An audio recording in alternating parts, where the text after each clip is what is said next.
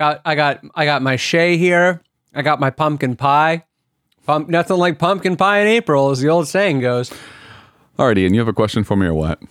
Oh, yeah. We've been dealing with rap and hip-hop. This is good pie. I highly recommend pumpkin pie in April. So anyway, Shay, we've been dealing with rap and hip-hop, and I know you're a musical guy yourself. So I just want to see if you can tell me, yeah, that's exactly what I want you to tell me. This is so fucking obnoxious for the listeners. Like, you're playing the flute. I'm sitting here eating fucking delicious April pumpkin pie. Classic April pumpkin pie. And yeah, anyway, Shay, what year do you think the first rap song came out? And as bonus points, who wrote it and what is it called? It's called Rapper's Delight. It came out in 1979, and it's I don't know who wrote it. Okay, you're wrong. You're referring to the commonly misconceived first rap song. I guess the OG. Oh God, is that racist? Rap song that ever came out was written by Pigmeat Markham in 1968, and it's called "Here Comes the Judge." And here comes my judgment of you for being a total moron. You fucking I don't idiot. believe this answer at all. Who's your source? Bad. Who is your all source? Right, let's go ahead and start the show.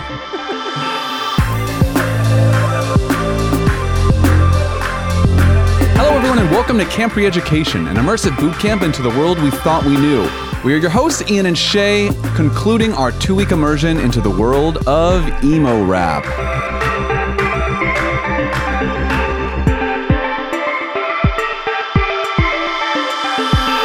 Shay.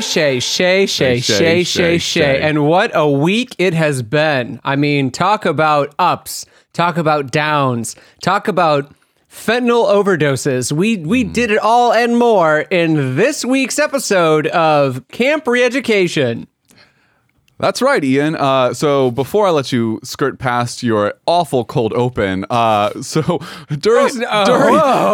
that musical break, you confessed your source to me, and I would like the listeners to decide for themselves if they think Quora is an official source that you can trust for things like this. I could have said that so much It's like better. Wikipedia without the fact check, my man, all right? I think it is completely reliable in that sense. And hey, don't take our word for it. Why don't we throw the song up for just a second? We'll let the listeners decide, okay?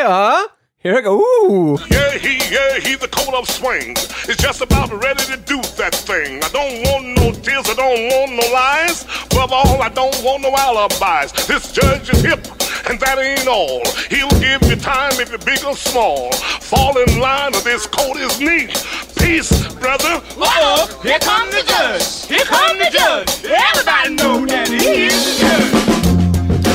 That's a dope song. That's a sick song. It's pretty cool, but you know what? Like maybe that's rap. I don't know why I'm like so like dead set on you just being wrong about this thing. I was like, no, I was right. My answer was right. Shay, if all we did was agree, we wouldn't have a show. All right. So anyway, speaking of being wrong, speaking of being right, it is the conclusion of emo rap camp, and boy, oh boy, what a week it has been. We gotta say, this was almost a completely different type of episode. We were ready to go fucking nuclear on emo rap. Like we had it up to here with fucking emo rappers canceling on us when they realized that like the interviews weren't about them and like us basically like blowing them and coddling their balls. They were like, whoa, man, I really thought that this was going to be all about me. Like I thought you were just going to fluff me while I smoked a blunt. And it's just like, Jesus. Yeah. Too much? Yeah. No, it's fine. So we had a really tough time nailing down our expert interviews. Fortunately, we found the amazing Fantasy Camp, who was our expert this week, and he walked us through a little bit of the ins and outs of producing and being a singer for emo rap. And so actually, why don't you get a little taste of some of his music right here? Ooh. Yeah, that's some. Oh, hello. That's some sexy stuff. It's oh, hello. So that I'm horny.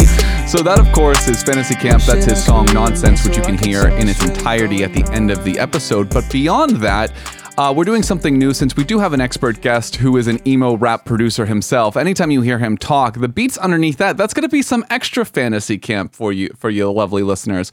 So basically, all the music except for our music is going to be from Fantasy Camp today. So you're in for quite a treat. Cool. I guess beyond just absolutely having it up to fucking here with emo rappers. Okay, I got to ask real quick. Did that kind of ruin the music for you a little bit? Like just getting canceled on by like emo rapper after emo rapper after emo rapper? Like it made me like the people in the genre a lot more, and thus like enjoy the music less. I was like, no, fuck you and your songs about solipsism, you selfish little shit. I think you meant to say you liked the people a lot less, right, in the genre? It made me like some of the music less. I was unable to separate the genre from the people making it, and I was just like, fuck. Every last one of you. I think you said you like the people more after they bailed on us. Oh, did I? No, I didn't. I didn't mean to say. I don't think I did, but we'll whatever. let the listener decide. We'll find it in post. That's not what I meant. I meant I was liking the people less. It made me enjoy the music less. It definitely left a sour taste in my mouth. But I will say, speaking of Fantasy Camp, did make me feel better. I was like, all right, there's hope after all. Yeah, no, but I 100% like agree. Like I was really coming around. I was like, man, I really fucking like this. Like I had rounded this corner where I was like, I actually think this is like a really cool genre. Like I'm like super into it. I'm like vibing generally with, I don't know, everything they got going on here in the emo rap world. And then as soon as we started talking to the musicians themselves, and they started bailing on us, I was like, well, maybe these people are all like assholes. Like maybe we just like this music made by like these snotty bratty kids, and like maybe, I don't know. It's so funny because I also feel like so old when I start talking about like whippersnappers basically and whatever. But yeah, they all bailed on us and it like really put a sour taste on. So, again, thank God for Fantasy Camp. So he really helped us out. And not only that, he also was our expert judge for the songs that we made. So we spent the rest of this time just finishing. Tweaking. Yeah. Putting that final layer coat of paint on. On our songs. And we have two done songs that I think are good enough for us, good enough for Camp Education, at least in the first 2 weeks of like understanding this genre. So, and we're going to definitely go ahead and play those for you at the end, as well as including Fantasy Camp's expert analysis on our shortcomings for the songs. And I was just to kind of go back to the whippersnapper thing for a second too. I will like beyond just even like listening to the music, and we'll talk about this a little bit later too, but like really learning about the people making this music and not liking what I found. Because there's just this huge gap between the kind of songs they're writing and then like who they are in real life. And it's just like, oh God, it made it feel a lot less authentic. Even going through the Instagrams of a lot of these like smaller emo rappers and then like listening to their music and then just like watching them fumble around through life. It's like, oh God, I can't believe I listened to what you had to say at all. Yeah, it's been one hell of a week. So without any further stalling for time, let's go ahead and let our ad take us away. And then we will jump into the meat and potatoes with some of this week's expert interviews. Sponsor, take it away.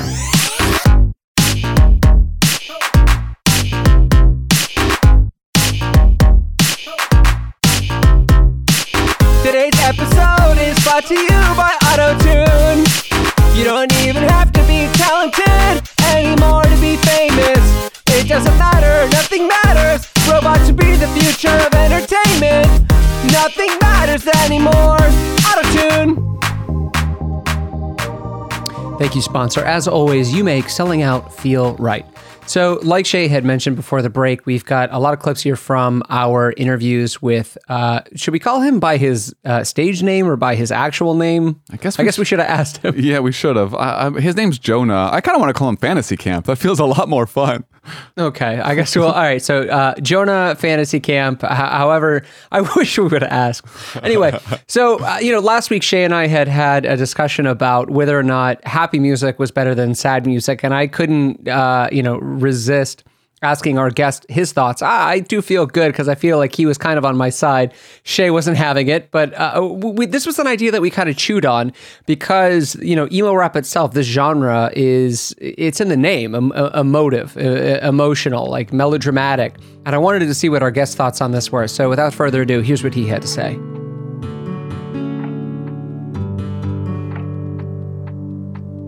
Well, I think there has to be a balance between both. I mean, if all music was sad, not no one, I would still listen to it, but I think a majority of people would not want to turn on the radio. So you have to have, like, a lot of people use music in the way that, it's just something they listen to when they're on their way to work, or they need it to pump themselves up at the gym or something.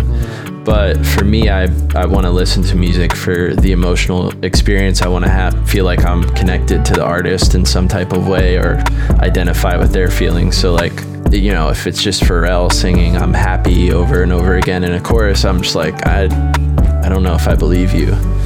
Like, but I think it's easier. I do think it's easier to write a sad song than a happy song because it's like, I feel like you're more driven to artistic creativity when you're angry or sad, or you need to figure out a way to express that emotion without taking a toll on the people around you. Yeah. Whereas if you're happy, you're just in a good mood and you want to talk to people. Like, I've never been in a great mood and just been like, I want to record a song about this.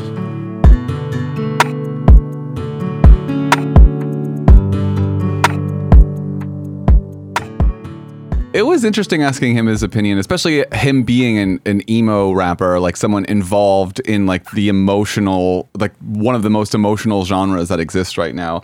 And even him saying that there needs to be like a balance between like the sad and the happy.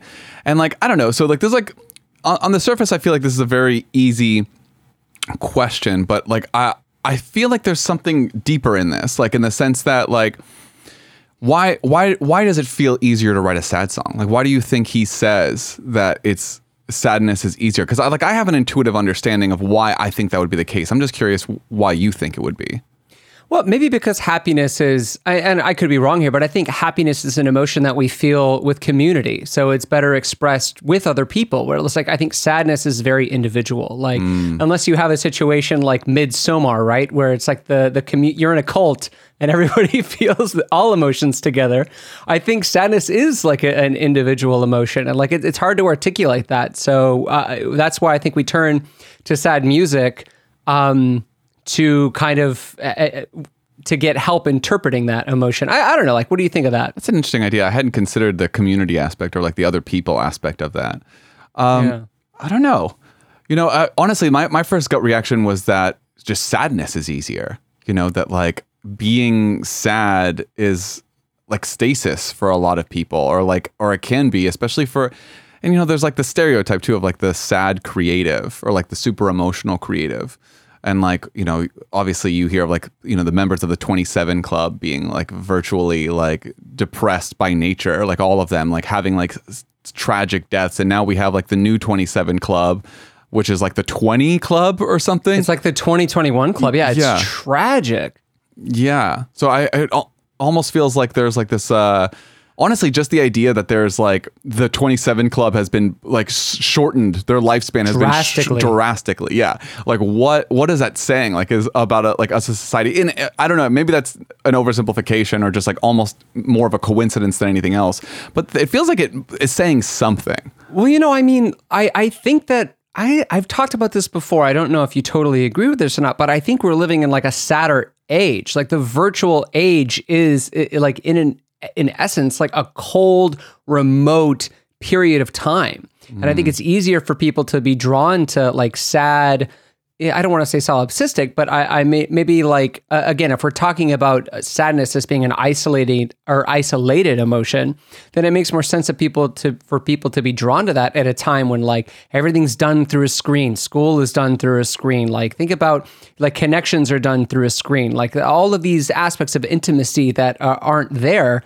I think there's more to relate to now, or I guess like maybe these sadder like, so, you know, reverb filled moaning like anthems make more sense to people who are like alienated from each other. Well, you know what's interesting about all this is like we watched a lot of interviews of like, you know, the Big Dead 3. I don't know what to call them, honestly. Like, Oh my God. I feel like you could do better than the Big Dead 3. I mean, I know that's like offensive on some level, but like, is it like wrong or is it the Big Deceased 3? Like, I don't fucking know. somehow that feels worse. Yeah, fuck. I don't know. I mean, like, okay, you know what? I'm not even gonna fucking step on this grenade, dude. Like, you're laying over it right now. Like, what do I do now? And I'm like, you just explode. I'm not. You know what's funny about this is like I agree that I'm probably sprawled over a grenade right now, but I don't really realize it. Like I'm sure I'm fucking up somehow, but I don't understand why or how. I'm just like, this is you right now. I don't know how you're gonna throw this back at me some way, shape, or form. Like, you're just gonna like roll at the last minute, and I'm gonna get hit with all the shrapnel and killed. Like, I don't feel good about this at all. Okay, well, we'll just blaze past it. So these three famous dead people who started a movement, or at least like the foremost people to capitalize on it. We watched a lot of their interviews, like talking just generally about stuff. And the takeaway that I think we both had from this was that they do not come across as very conventionally intelligent people. And maybe the best way to describe it is maybe just they seem naive and immature. And like, I think that there's like this weird, I don't know, contradiction that seems to exist. Like, how can these people make such moving art without having what seems like a grasp on reality generally? That was probably maybe the most jarring experience of this camp, honestly, was like listening to these songs that did feel extremely emotionally in tune, where like you hear a song and you're just like, oh, okay, like this guy understands something innate about the human condition. I'm like literally watching interviews of fucking XXXTentacion saying black holes were made by the government and they're in the middle of the earth. I was just like, what the fuck am I listening to right now? Like Lil Peep, them asking him like, what's the most romantic thing you've ever done? And he's like, fuck without a condom. And I'm like, okay, Lil Peep. Yeah, it's super weird. And so you and I have been having this question, like, is this just indulgence or do they understand something deep about the human condition? And like, I think that maybe it's just they know what it's like to feel sad and can describe it in the most barest terms without like any pretense or whatever. And so it's basically like emotional junk food, you know, like you can consume it in the same way I think that people criticize pop music for just being overly saccharine and vapid. I think this is just it's like a faux vulnerability where you just say like, I'm so sad. Like the fuck, like we see memes about this, you know, like people are just like, me depressed when blah blah blah. And like if you include like mental health issues or like depression in a meme now on like Instagram, I feel like you're guaranteed to get like 10,000 likes. Exactly, like because everyone's like, oh yeah, I'm so depressed too. And you know, obviously I know there's like depression's like a real issue or whatever, but it's also like fucking clickbaity now. But this is like what I was talking about in part one, like the distinction between clinical depression and like cultural depression. And I do think that we're in this age of like this cultural phenomenon of malaise and sadness and sorrow. But I would disagree and say I don't believe that it's faux vulnerability. I do agree that I think it's like a naive vulnerability or maybe just an immature one, because again, like you're talking about experiences for these people that are like ahistorical, that are contextless. So of course, like they have this sense that they're inventing the wheel because it's like, oh, like no one has expressed these emotions through the same like lens that I have. When like we understand that we have because we're 32, but I gotta be honest, like when I was 22, like every emotion felt like the fucking end of the world. I was like, I will never ever feel this way. Like how good I feel right now, how in love I feel right now, I'll never feel this way again. And in a way, that's not an incorrect thought. It's not though. In a way, it's not an incorrect thought. No, totally. I agree with you. Yeah. Because these emotions and these feelings, they haven't been tainted by the experiencing these emotions in another place. And like I'll give a quasi-related example. I was in Taiwan years ago, and literally like walking around, traveling around the country, I was like, this feels like Vietnam and California. And I think like that's the great tragedy of experience. It's like everything that you do starts to feel like a combination of something else. So it's like it detracts from that. So I think that rawness is real, but I do think it's not informed. But does that matter? That's a great question and a great point. And I actually really I super relate on the idea of no novel experience. Like everything is just like an iteration of an experience you've already had. Like I've definitely experienced that as well, like traveling. You're just like, oh yeah, this is kind of like this place or this place.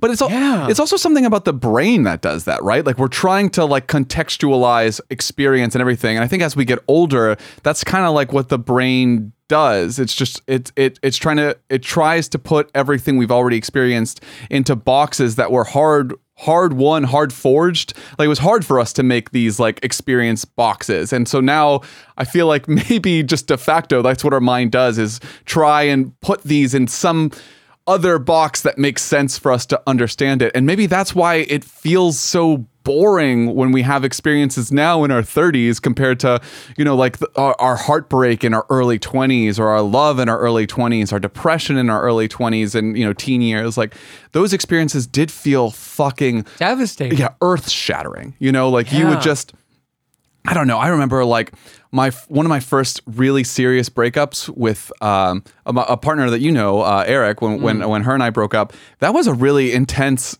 fucking like awfully intense breakup. Like I remember just spending weeks lying in bed, unable to fall asleep at night, clenching my pillows and just thinking I am the most alone I have ever been. And like that feeling just like emptying out my entire identity. And that was so fucking rough. And like I've had breakups since then that were like pretty like intense, like very intense relationships end.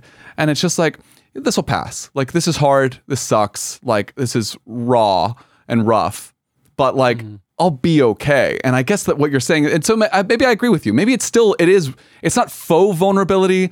It's just really naive. Yeah. And it's funny because even hearing you say this, Fantasy Camp mentioned this in the interview when the appeal of these songs was this kind of nostalgia of the unfamiliar. And I think one of the reasons that like even as older adults, we were drawn to this music is, I think of that expression for heroin, like after your first dose, you're always chasing the dragon. Honestly, I now think of nostalgia as a type of heroin. Like you're always trying to chase that, like that first emotion, and all you're getting is just like a watered down version of that original high. But I mean, like the taste is there. So, well, that's funny. I think we've talked about this before. Nostalgia is not like that for me. I don't like nostalgia. Nostalgia is a painful feeling for me. And I don't think if anybody likes being addicted to heroin, Shan. But some people like nostalgia. Like I'm thinking like, I know. You were going to say some people like heroin. Some people, that's fair. Shay, some people love heroin. That's the problem. Yeah, but like I know people who are like, oh my God, let's listen to our oldies, or let's listen to like the music we listened to in like middle school. And like sometimes that's fun, but oftentimes, especially if I'm alone, that's a really painful experience. I'm like, oh yeah, this is like a period of my life that is just gone now forever. I am not that same person. None of those connections or relationships are the same. Like that is a dead time. Everything from that time is different. It's dead. It's withered. Like I've evolved and changed, and I've become this other person that I just honestly, like who I am now feels so separate from there. Like the thread of time that brought me from that version of me to this version of me feels so separate, disparate. It's not the same thing. So I think looking back at that, it's like looking at, and I'm reminded of a very unrelated metaphor that you shared with me before, when it's just like, if you're afraid of aging, you'll die 1,000 deaths along the way, or what is it? No, like more or less that's it. It's something along the lines of like, if you put all of your stock into like your physical beauty, if like your appearance is the thing that matters most to you, you will die 1,000 deaths before you actually die. Yeah. And so I feel like if you take that and like make a parallel of just like maybe like experience or something, it's just like I've died, like so many versions of my identity have happened since 14-year-old Shay, and like all of those identities are dead to some extent. Like they all like paved the way to like who I am now, but none of those Shays are around anymore, and that's hard. Here's the thing. I agree with you, but because I'm self-loathing, anything that I think is true, I'm like, that's probably the opposite is the true thing.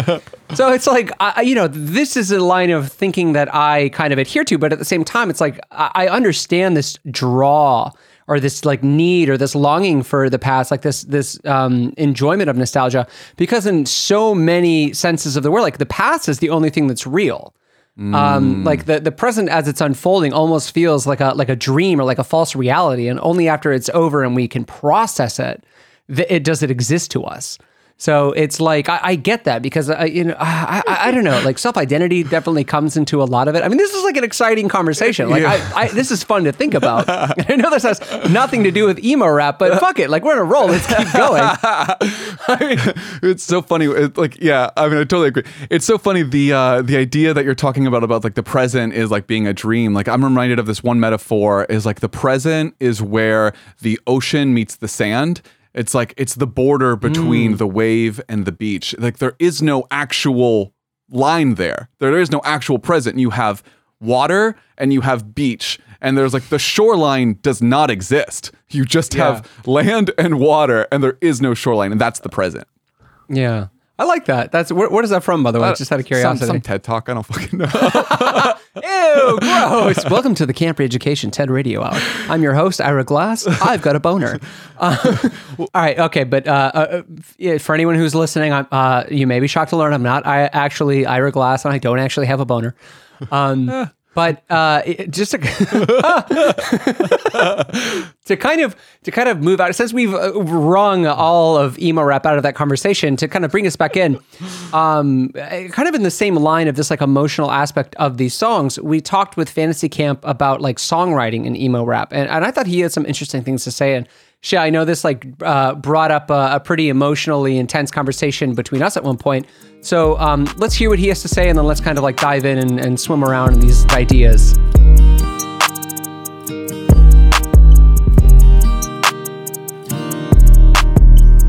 I think I write the same way most people in my genre write, just from personal situations, and this relates back to something you guys have talked a lot about. Instead of going to therapy, you just write a song about it and you feel better for at least like 2 days. You almost feel like silly when you do it. Like you're like, is this like cringy, or am I like sharing too much, and just like I should probably like mask this in some other way.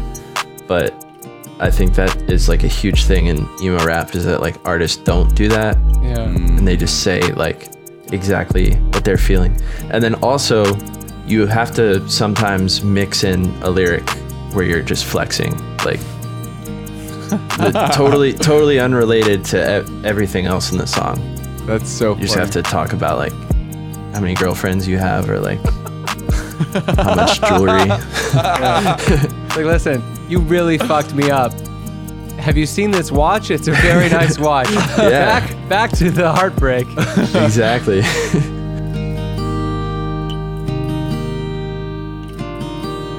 So making this music has been interesting, I think, for both of us, like the actual act of making it. And I know we both have some identity issues with this, and it's been really interesting for me. And I guess just to like break this down, like I've been a musician for like a long time, so like actually like making this music feels both very familiar, but also like I'm putting on like you used a metaphor like this before, where you're putting on like maybe old clothes you used to wear, or like a costume you used to wear, and like that actually like really resonates. I'm like, yeah, this was like I mean, honestly, that feels like such a good metaphor, because it's like, it does feel like something I used to put on, like an identity that I would walk around in and express myself and like talk to other musicians as a musician and just like relate to them in that way. But especially in the last 2 years, like those clothes have worn out, and like they don't fit me the same way and whatever. So like putting that kind of back on and like trying to like make this music, it's a little hard for me, but I know for you gave up this hat like a very long time ago. And I mean, what has that experience been like for you? You know, it's funny just hearing you say that. I'm reminded of like a lot of these really pretentious books and articles that they have the same fucking line when they're talking about personality. They're like, the word personality comes from persona, which was the Greek word for masks. Ancient Greek actors of ancient Athens would wear these masks on stage. Personality is nothing more than a mask that we put on for others, is it not? I'm a person on the Ira radio. Glass again. Aren't you still Ira Glass with your boner? Yeah, I don't. Fuck. I don't need Ira Glass again. No, let me be someone else. I am the notoriously toxic host of Reply All. We don't know his name. We never learned his name. Fuck it. Who cares? Anyway, yeah, no. So what he said in that Getting Out His Captain's Log, what he said in the interview was that, you know, like you have to get to this like really emotional place where you're writing exactly what you're feeling. And it's funny, like as a 32-year-old adult, I understand like utter sincere communication to be something that exists in like a moral desert. Like that, I would be violating social norms. Like there's a medical condition for that. It's called Asperger's syndrome. Jesus Christ. What's funny about that is I also just saw on fucking Instagram this quote from like a self-helpy therapist-y thing. And I know this is a quick aside, but I'm just like curious.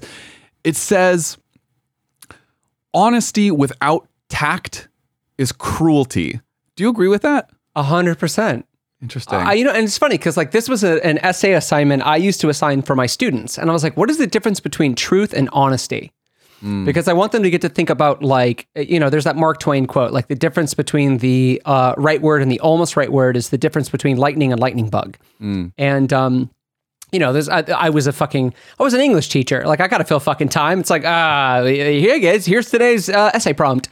But no, it's like, this is one of the things that like, I would get them to think about because I think that honesty is like an emotional version of what happened. And truth is just like an objective version. And I think that if you're honest, you can kind of communicate how you feel. But if you're telling the truth, sometimes that can come out just a little too harsh.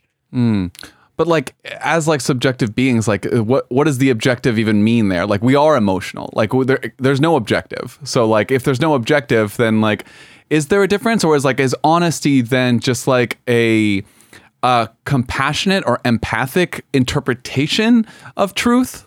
This has kind of been my own belief, or at least the way that I understand and explain these concepts. Because I mean, I don't know. Again, like, and I'm thinking of them. I'll admit, I'm thinking of them in narrative, artistic terms. And I think that as someone who's like studied literature, like it is a distinction that matters, like being honest and telling the truth. And you know, spitting facts. Dude, you called me lie lazy. I'm remembering this now. So like, because you think that there's an amount of falsehood that should exist in what is this, honesty then, or like where does that belong? Honesty makes room for a little lie. Well, then what is that? Okay, so truth and lying are opposites for you, but not honesty and lying.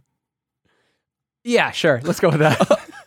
Okay. All right. Enough of that aside. What were you saying before I paused here? Okay, like if you're I'm saying everyone I think would agree with me. I think everybody would agree with me that there is room for lying in every single relationship in every environment. Like in many instances, it is better to lie than to be honest or tell the truth. I agree, but then is it honesty then? Because it sounds, I would argue, and I think a lot of people would also argue that lying and honesty are opposites, and you can't say you're being honest with someone when you're lying to them a little bit. And that's why I wonder, like, honesty without tact is cruelty. Is tact in this context, does that mean lies? Because like an honest answer might be like, no, your drinking is repulsive to me. But like the way you communicate that might be like, hey, we should consider maybe acknowledging like our drinking in our lives. Like that's true, but it's not it's not honest. I mean, well, it's honest, but is that the whole truth? No, like there's a lie in there. Is that what tact is? Is like not including the whole truth? It's lying by omission. Yes. I think tact is lying by omission. It's not like constructing a fantasy, but I do think that it is leaving out some of the key details. Okay. And it's funny because like how much truth needs to be omitted before it's technically a lie, right? Mm-hmm. So yeah, exactly. But anyway, so emo rap. So Shay, I'm going to put you on this. What does this have to do with emo rap, my friend? I told you I was taking us on a quick segue. All right, do you want me to bring us back? I'll bring us back. Bring us back. Persona. Yeah, but no, like Fantasy Camp had kind of said, if you're going to be writing emo rap lyrics, you have to just like bear it all. Like you put it all on the table. And I don't know if that's like brave. I don't know if even thinking of that now, like I do think there is a kind of bravery to it, especially in a culture that it's almost done like a turnaround too. Like talk about cultural trends coming back, because like in the 90s with Seinfeld, it was just like we were all fucking irony bros.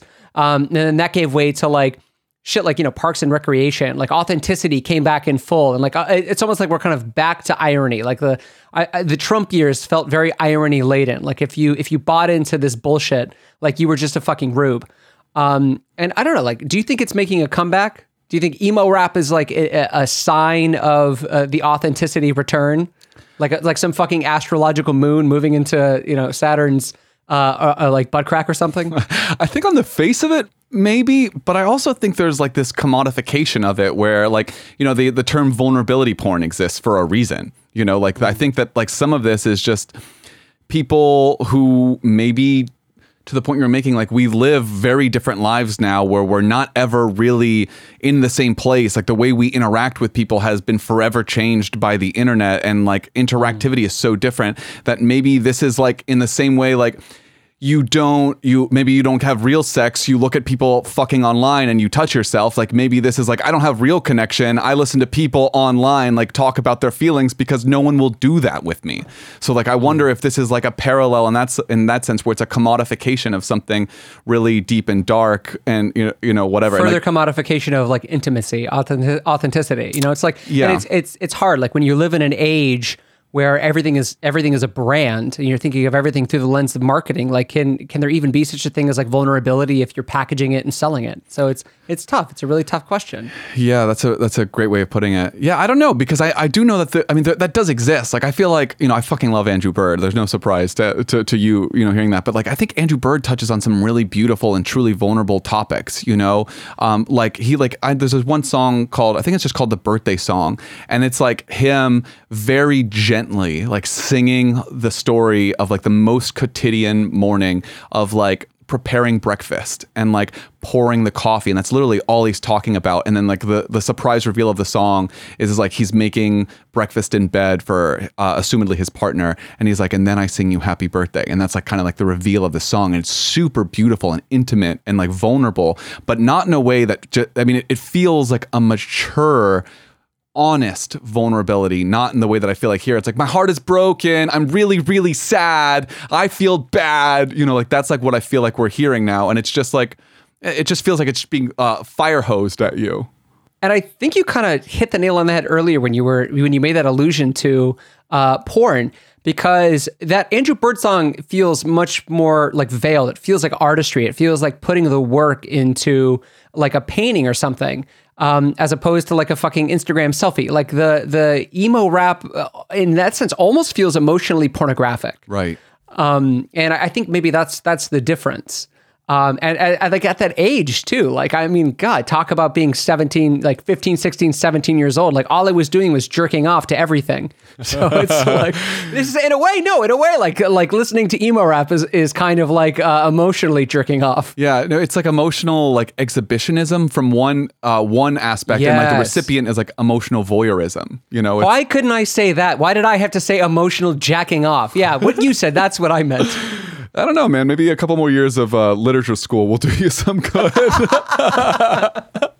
It's just a rebellion after so many years of putting things in like the most palatable way possible. Now I'm just like, no, I want to get right there. I want to cut through it all. That's too funny. Well, I guess the question here that leaves me wondering is like, okay, this exists, right? We have this like emotional vulnerability porn thing, but I mean, is this here to stay, or is this like another passing fad? Because we've lived through this fad already, in our teenage years, we've experienced this. And I wonder if this is just that 20-year cycle that we always hear about. And so we asked Fantasy Camp point blank, like, okay, is emo rap dead, or what's going on with it? And this is what he had to say.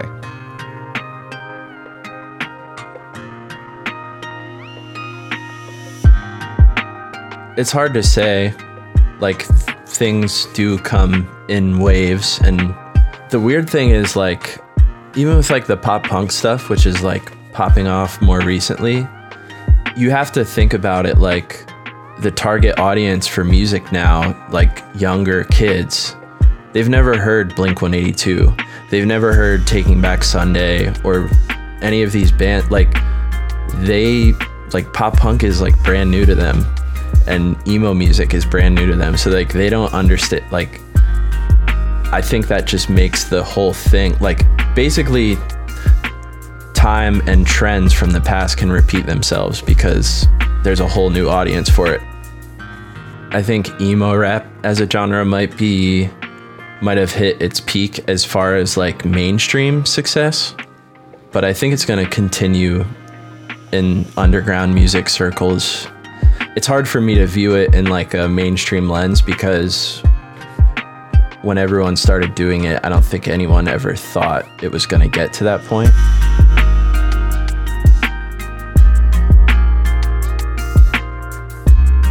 So Shay, I have thoughts on this. Do you have thoughts on this? You know, Ian, I do have thoughts Mine on first. this. Okay. So anyway. Yeah, go ahead, Ian. What do you want to say? Well, now I don't want to say it. Now I look like a jerk. Well, sorry, man. That's the bed you made. Gotta go sleep in it. All right. So just to kind of make sure that we're starting off from, because last time I feel like we weren't in the same place. I just want to make sure we're in the same arena. I think emo rap is dead. You do not, correct? Correct. Okay. Why do you think emo rap is still alive?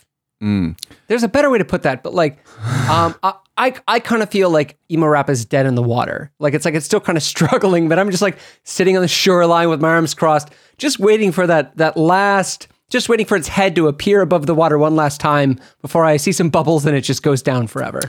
I think I see where the disagreement is here. I don't think emo rap is dead yet, but I do think it's peaked. And maybe that's what you're saying as well. You're saying, yes, the peak has happened and we're like I think we're living right now is the peak, or maybe last year was the peak. I would say 2018, 2019 is the peak. I'd say like we're like halfway through the denouement. Like it's just, it's steadily going down. So I still think we have a big pop music influence of emo rap music for at least the next 2 or 3 years. I think like we're going to see like we're going to continue to see like The Weeknd and Post Malone, like big pop artists use very like emotionally charged lyrics in their music and in like, including in dance songs, including like other things. But you know what? I'm reminded of something I think we talked about before. And I don't remember exactly in which camp, but I remember there was an article headline from, I believe it was BBC, that was the rise of the sad banger.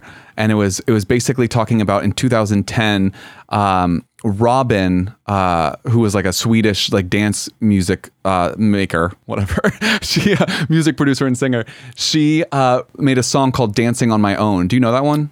Yeah, we talked about that it was K-pop camp. Okay, that makes sense.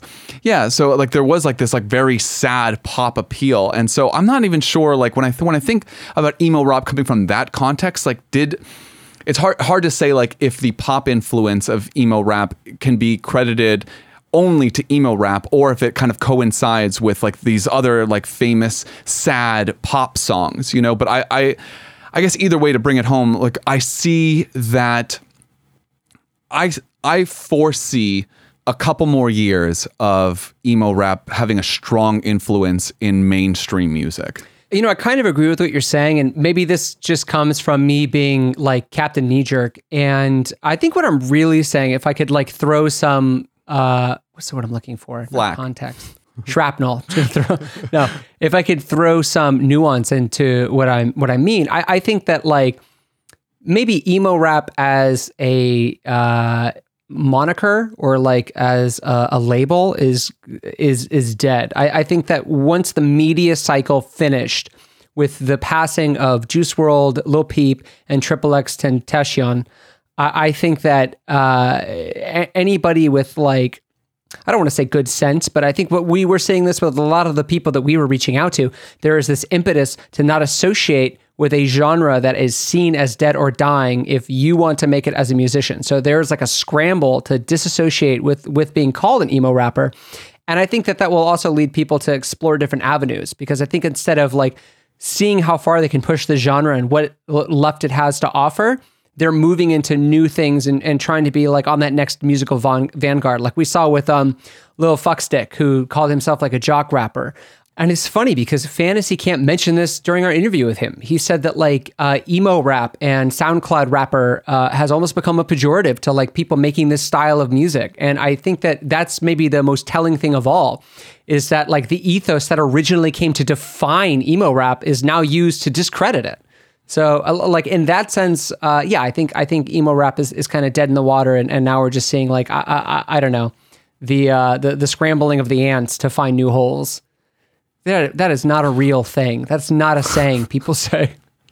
Well, I'm gonna push back a little bit about what you say about the SoundCloud rapper insult, because I think being called a SoundCloud rapper has been an insult for a long time before the rise of emo rap. Like I remember being like putting my music on SoundCloud in like 2009, 10, 11, 12, I don't know exactly when, but around then, and just being like, and like being a SoundCloud musician just meant you weren't working through a major distributor. You were like an underground or like experimental artist that like had no real fandom or pull. So I mean, I think that is its own thing. But I guess like as far as like the emo rap part of that, like Machine Gun Kelly has 17 million monthly listeners. He's one of the top listened to artists in the world now, and his most popular songs, out of the top 10 of them, the 4 of them with the most plays came out just last year with his 2020 Tickets to My Downfall album. So I don't think that it's going away anywhere. Like he's doing really well. And beyond that, like there's tons of these artists that I've never even heard of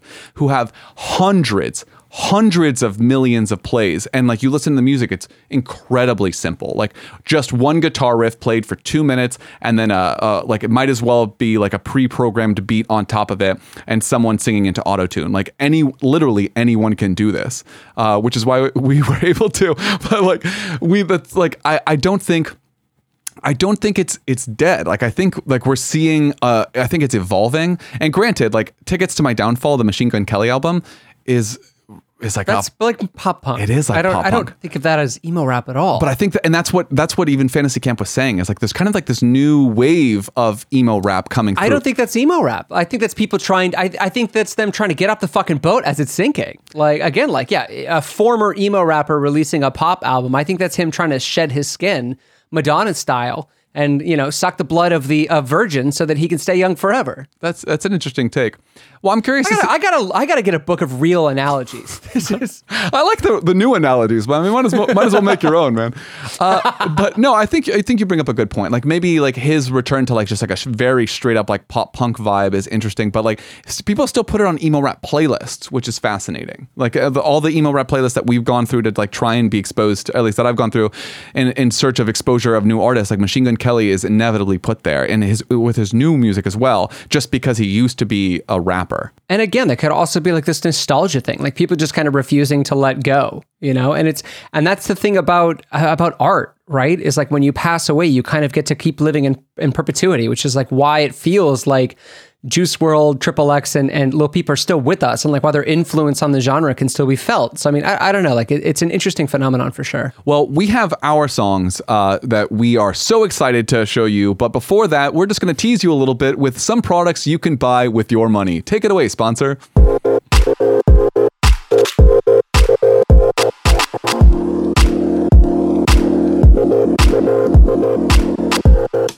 Hey guys, what's up? It's Shay. A lot of you have asked about the music featured here on the show, and we are thrilled to let you know that we've been curating some of our favorite songs into a few small Spotify playlists for you that are available right now and regularly updated. So go ahead and click on the Spotify links in the episode description and be sure to subscribe. We really love them, and we hope you do too.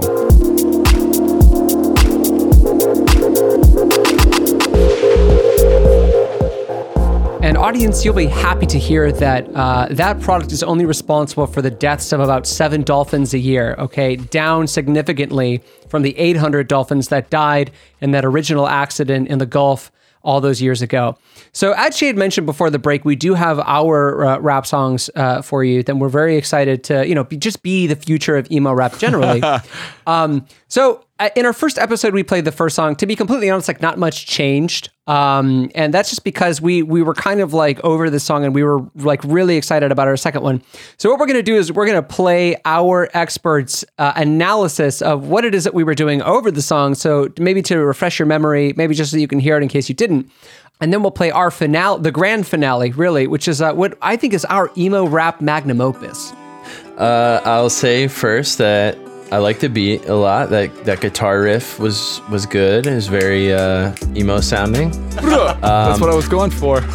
I think my overall feedback as far as like emo rap goes, I think that the song was a little bit more poppy than most emo rap.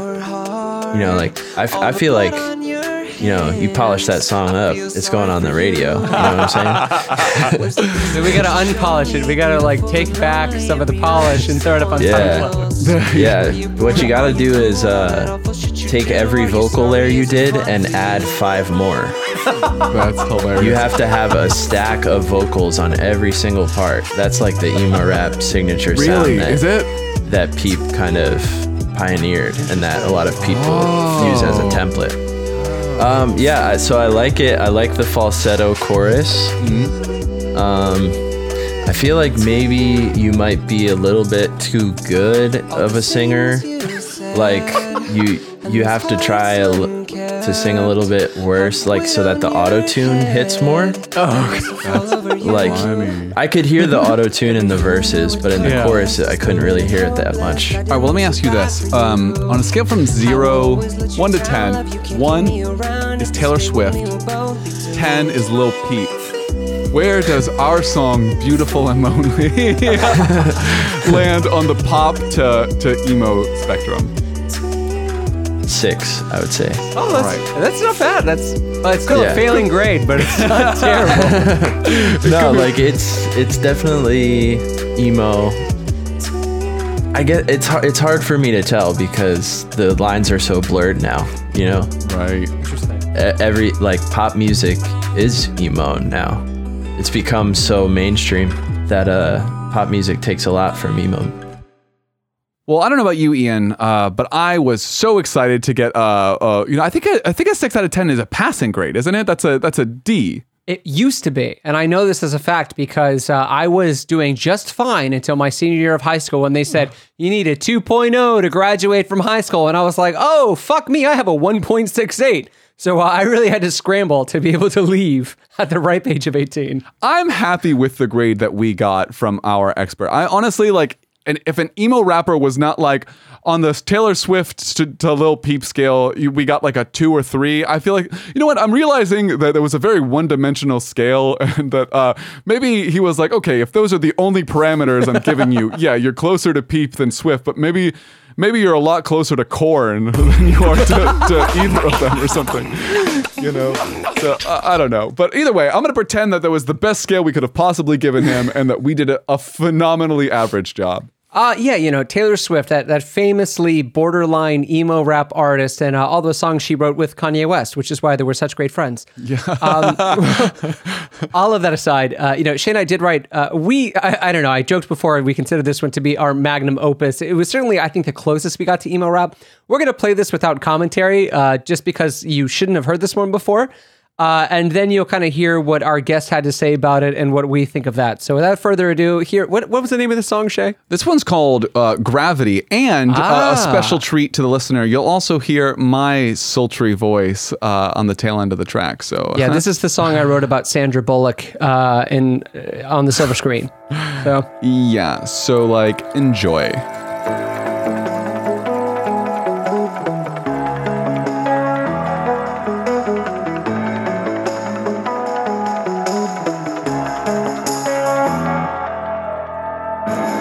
Tryna hold on to a reason. Gonna learn to feel the same as you. Cutting my heart, now I'm bleeding. Gotta learn to feel the same as you're crying out. Another day, you heard the song, but it's over. You're calling out another way. It's all I got, it's too late. It's just like gravity. The way you're bringing me down. It's just like gravity. The way you're bringing me down.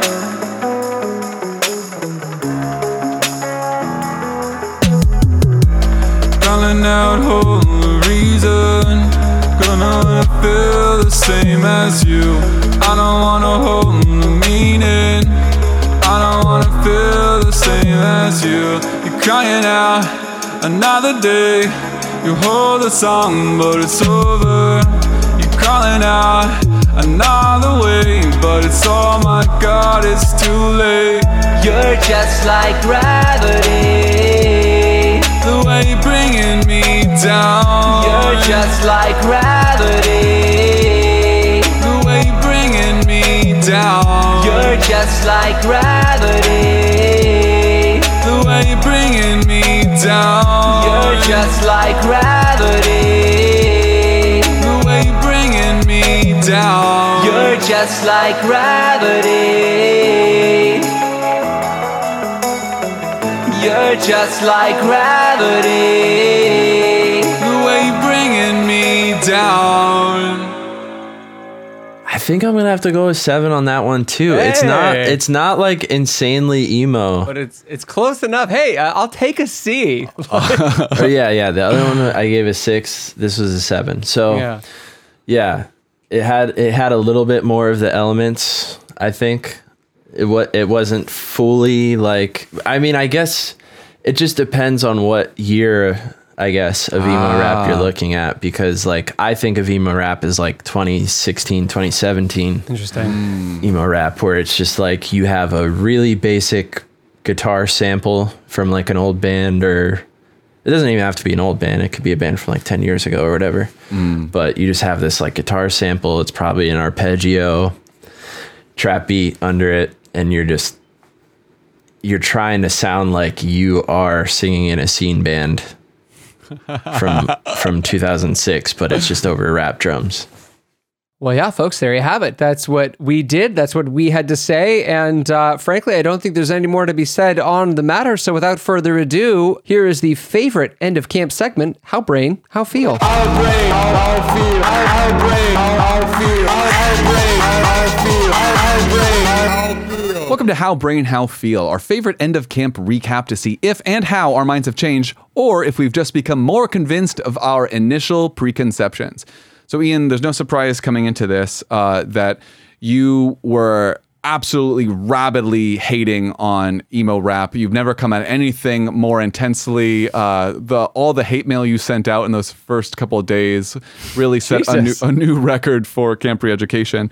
Do you think you've been able to dial in any of that hate and anger, or are you still feeling just as violent? The second one, for sure. Okay. Yeah, same. Oh, yeah.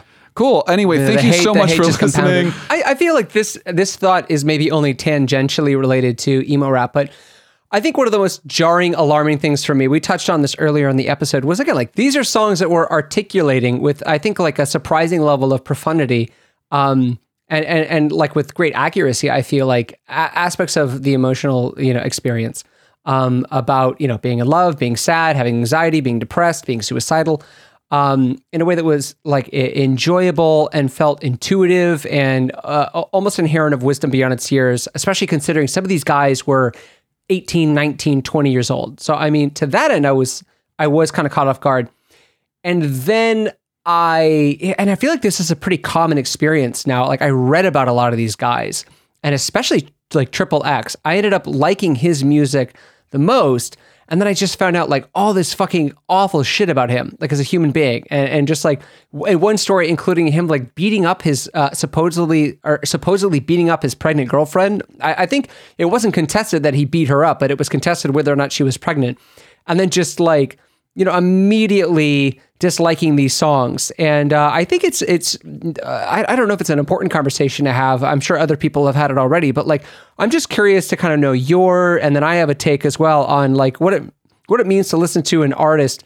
Can we enjoy artists who are bad people? Like, what's your stance on that? That's a really hard question, because I also liked X's music more than I liked anyone else's. I like Lil Peep, but I don't think I like it as much as like Fantasy Camp, like Lil Peep, or like what he seems to mean, I guess, for the genre as a whole. Yeah. I don't know, because I do like his music. I think it's like musically, I like it a lot, and like the production and the sound design, all of that, I think is great.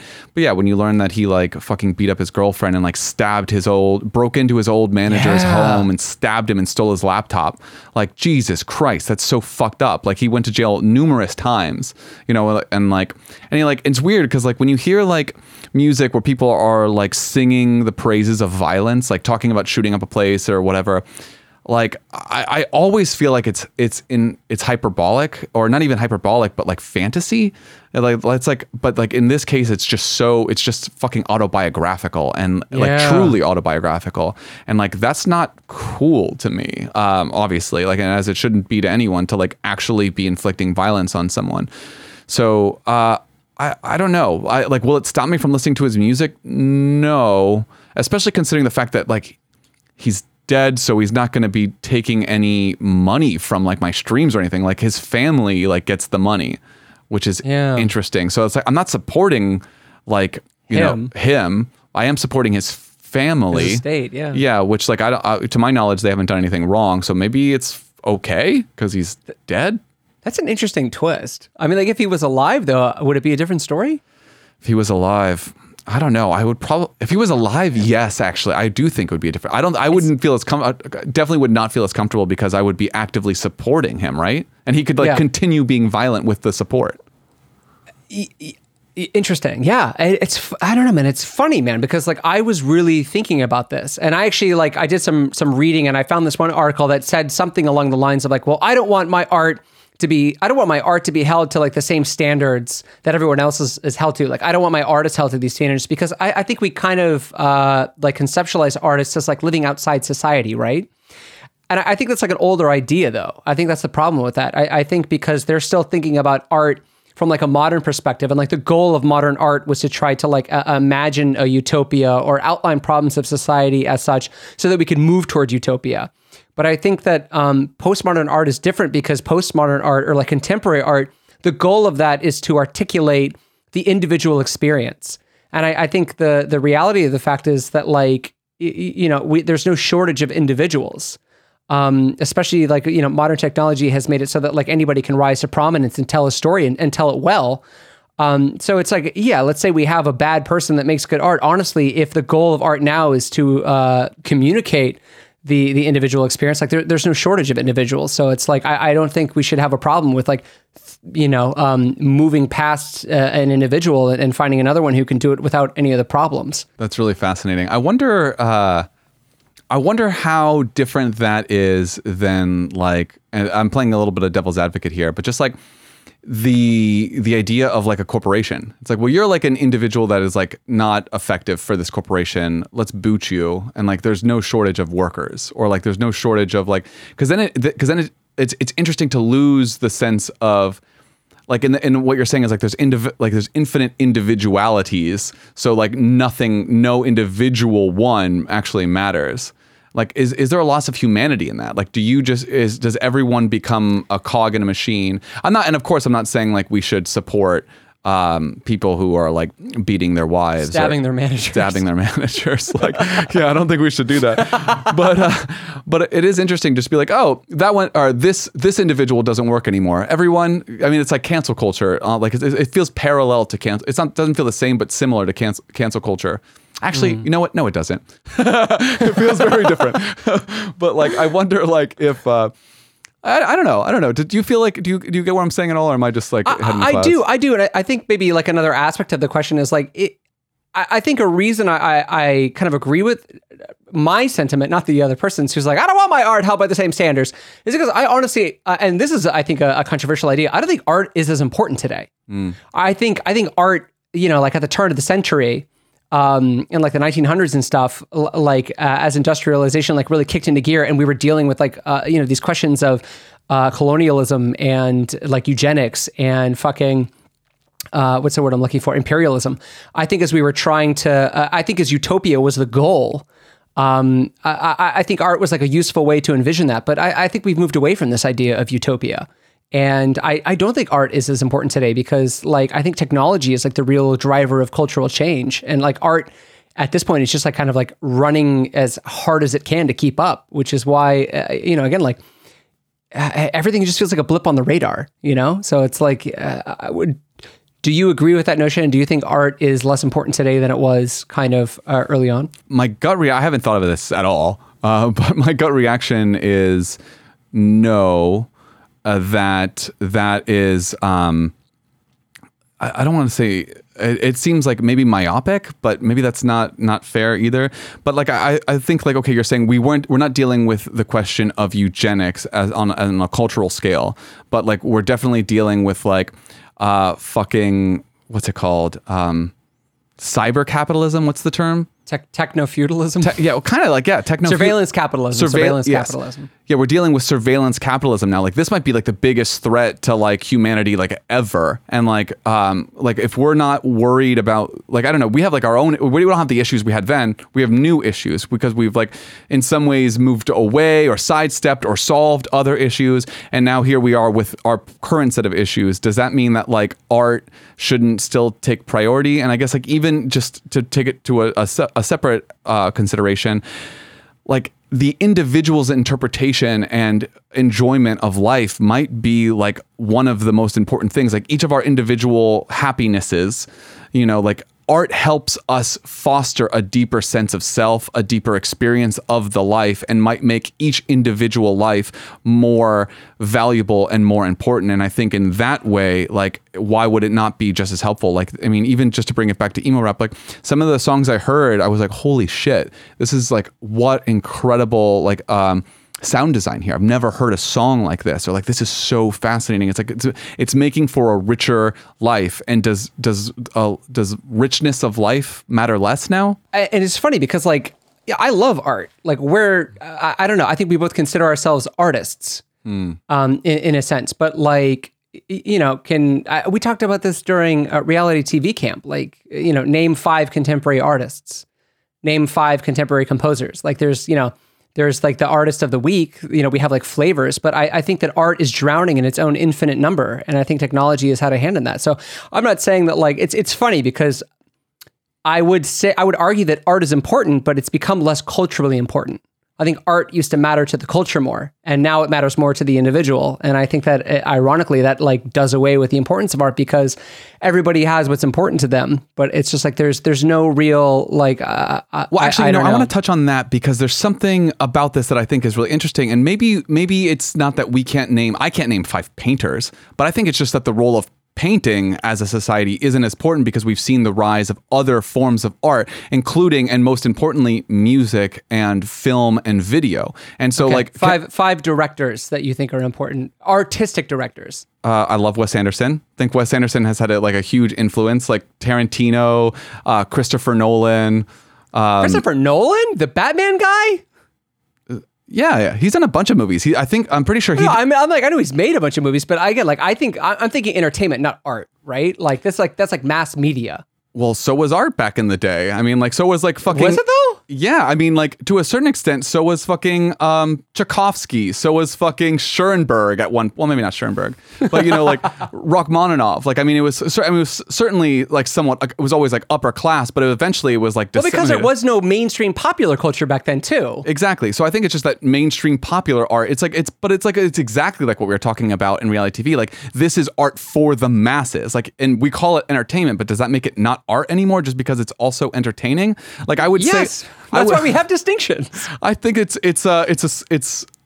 basically a high class, low class distinction. Like how smart are the people making it, or how rich are the people consuming it? Like that's, I feel like all we're talking about when we talk about this when we talk about that. I think entertainment, like, are you saying that because Andrew Bird didn't. Well, actually, Andrew Bird's a terrible. You and Andrew Bird. It's just the flavor of the day. Let me think of okay, so even like Fleet Foxes, like they didn't grow up, like they were just like some dudes who like made some artistic music that was also popular music, like on the West Coast, like whatever. I don't know the guy's name, but I know the name that they go by. You know what I mean? Like I don't have to know the individual's name to know the art itself. So I think like that is like an impact. Like they obviously they're not highbrow necessarily, and they're not necessarily lowbrow, but I think it's popular entertainment. Like that art is still important and impactful. Well, it's like, and I think it's worth mentioning too, like that's kind of what I'm getting at is because like you had to like pause and like look them up. When I'm saying like, art is it's almost drowning in its own infinity, where it's just like, and it's funny because earlier you talk about like, isn't the way you view this like dehumanizing? You even just said like, I don't know their names. Sure. I just know the name of the product that they go by. So it's like, well, they chose to not go by their own names. They could have gone by. If like this art is like really important to you, like I feel like you interact with it in such a way that like it becomes more personal to you. And it's like if you could just like, oh yeah, like the product or whatever. I think that is in and of itself like problematic. That's so fascinating. You know what's but like, okay, like a Fleet, I can sing or hum along to every fucking note of 3 Fleet Foxes albums. Like, do I have to know what school they went to appreciate that? Like, no, it's the art I'm consuming. I don't give a fuck. Listen, I like Josh Tillman is the drummer for Fleet Foxes. He started Father John Misty. Like, I just happen to know that. Do I care? Like, no, I love because now he's Father John Misty. Well, yeah, but again, it's regardless. I like Father John Misty way less than I like Fleet Foxes, but I know some trivia about Father John Misty. But I fucking love Fleet Foxes. You know what I mean? And like they were super impactful to me, and like the art that they made spoke to me so much. Do you need to know like the fucking history, or is that like some academic like highbrow shit where you're like, actually this guy like went to this school and for like 4 years dated this person? Like I know that it used to be like that. Like we know like historically, like we know a ton about like Andy Warhol and like his personal life because he was like such a character. But like I mean, we probably know more about Andy Warhol as a person than we do about his like artistic legacy or like than his actual individual works. Like I know what he looks like more than I could name one of his paintings. But it's funny too because like I actually have a book called The End of Art, and they use Andy Warhol as like they're like, here's where it started. Like Andy Warhol is where the death of art begins, and I think that that's telling that we can say more about Andy Warhol than we can say about his art.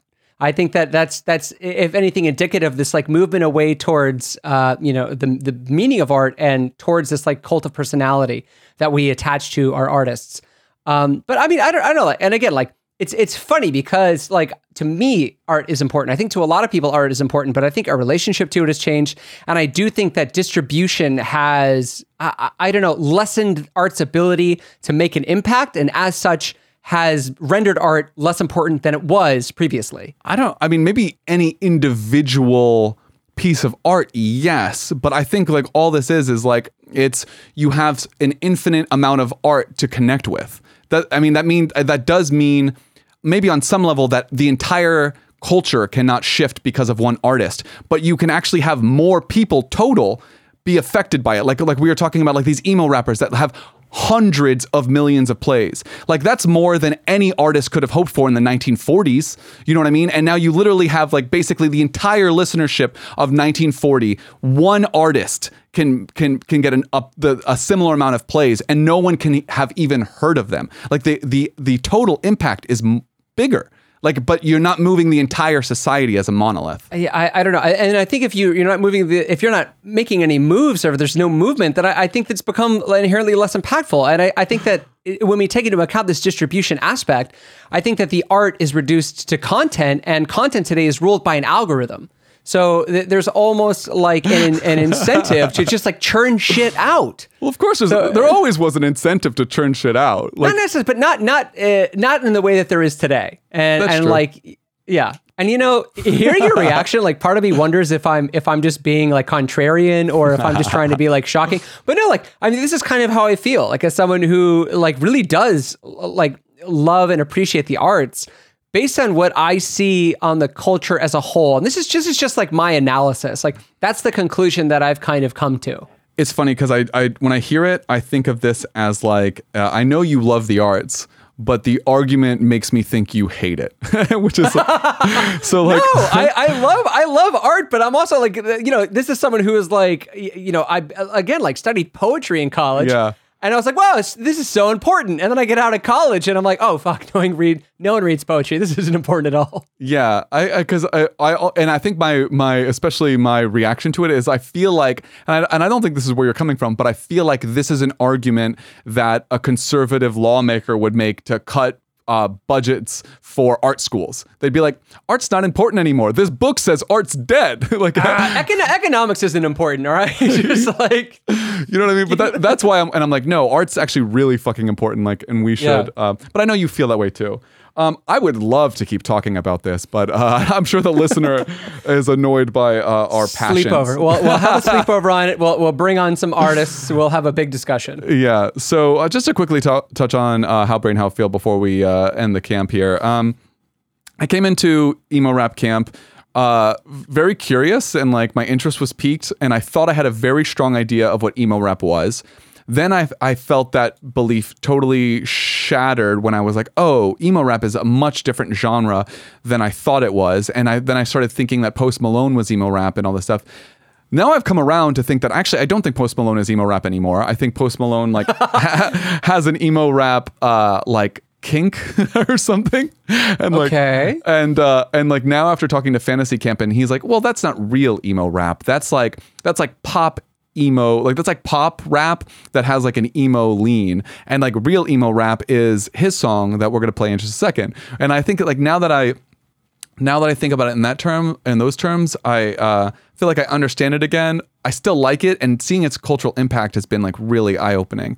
And I guess, and that's basically it. And far as emo rap goes, like what a fun little detour of my fucking life that we made. It's gonna be really weird to just disown it in 20 minutes when we stop this recording. But that's where I'm at. Yeah, and I don't know. I think he was right. I think you were right. Pop. When we think about like music, pop is the Leviathan that just devours everything in the end, right? So yeah. Well, I guess that's it. Our next camp we are so fucking excited for. Get ready, you little bitches.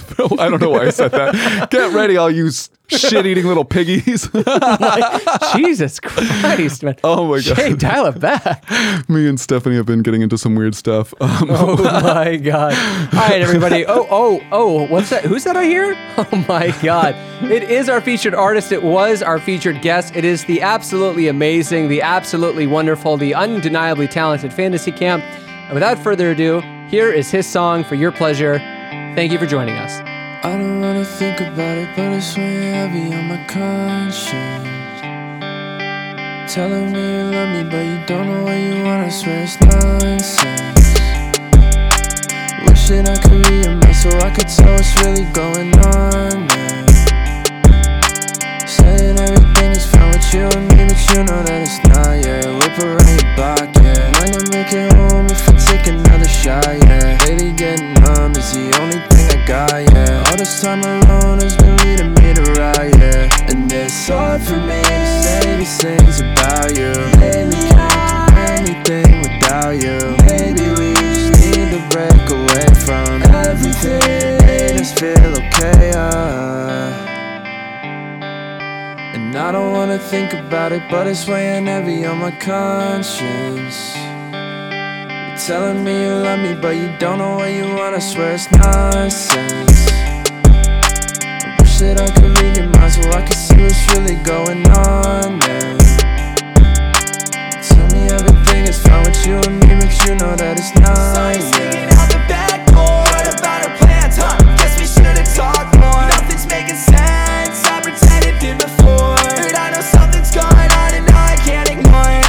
If you want a perfect picture, let's be real. I was just the paint that you left dripping on the easel. Choose your favorite color, baby, tell me how to feel. Different vibes like Bob Ross, nothing's even real.